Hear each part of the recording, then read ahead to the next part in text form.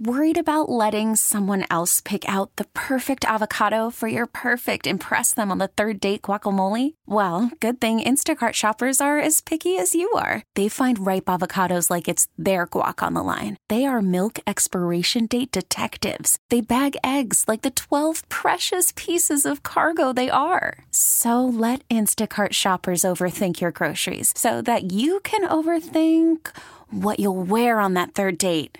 Download the Instacart app to get free delivery on your first 3 orders while supplies last. Minimum $10 per order. Additional terms apply. Are you having a crappy day?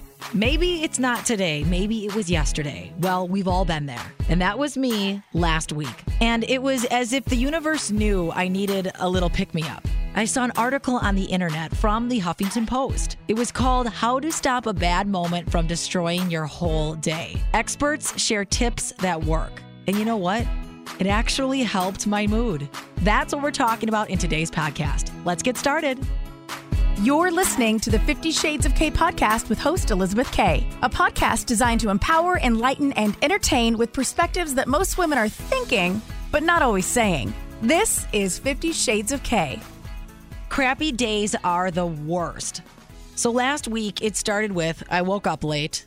Super fun. Yeah, I know you've been there. And then when I went downstairs, one of my dogs had thrown up, which made me even later. So I already had my mind set that today was just going to be a complete shit day. Then I got into work and the printer wasn't working and the internet was slow. And you know what I mean? It just kind of piles on. So like I mentioned before, I was on the internet and for the morning show, we're always clicking around looking at articles. And all of a sudden an article showed up from the Huffington Post. It's by Paige Smith.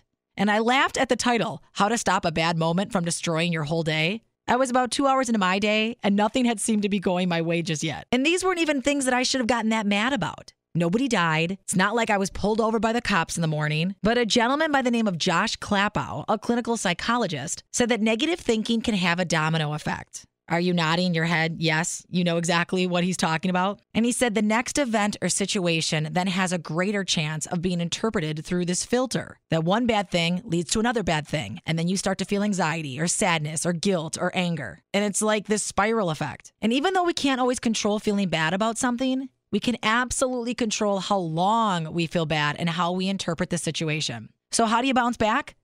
They say, number 1, observe your emotions.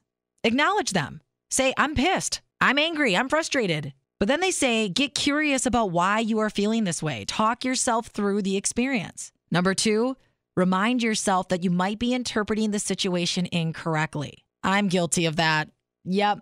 And a chief psychologist by the name of Simon Rigo said that everyone has a tendency to distort neutral situations into negative experiences. Why the heck do we do that? So from reading this part of the article, my takeaway is try to put yourself in that person's shoes. Give someone the benefit of the doubt. Think about what else could be going on. Or think about what could be the best case scenario. And these types of questions can kind of help you get out of your own head. Number 3, concentrate on the facts. When you feel overwhelmed, this simple exercise can put things into perspective. In this article, they even suggest go as far as to fold a piece of paper, then write down all the facts of the situation. Things that you know for sure. Put that on the left side, and then on the right side, write down all your worries, assumptions, and fears. Then direct your attention back to the facts. That sort of helps you take your control back instead of letting the situation control your day. Number 4, create a positivity practice. Oprah said that if you put together a gratitude list, that really helps you put things in perspective. I've been trying to do more of that because I can get caught up in my own thoughts. I can get anxious too. I stress about things that may not even happen. But a gratitude journal kind of brings you back to your center. Because no matter what you have going on in your life, you have at least one thing you can be grateful for. Number 5 is not always easy. Get out of your head. If my husband's listening to this, he's laughing because he'll tell me sometimes I get in my own way.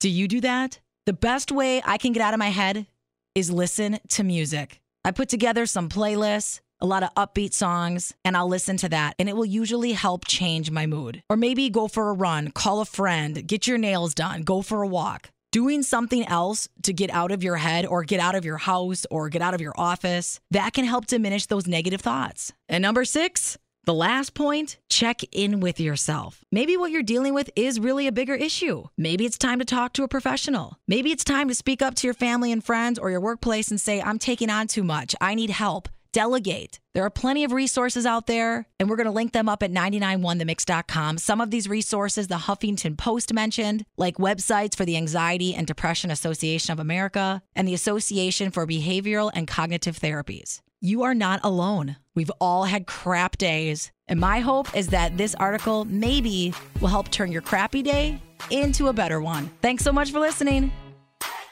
This has been the 50 Shades of K podcast with host Elizabeth K. If you enjoyed this episode, share it with a friend. Make sure to subscribe on iTunes and leave a review. Thanks for listening.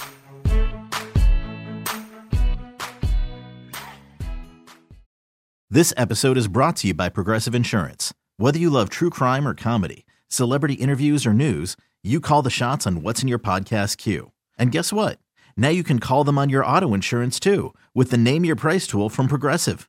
It works just the way it sounds. You tell Progressive how much you want to pay for car insurance, and they'll show you coverage options that fit your budget. Get your quote today at Progressive.com to join the over 28 million drivers who trust Progressive. Progressive Casualty Insurance Company and Affiliates. Price and coverage match limited by state law.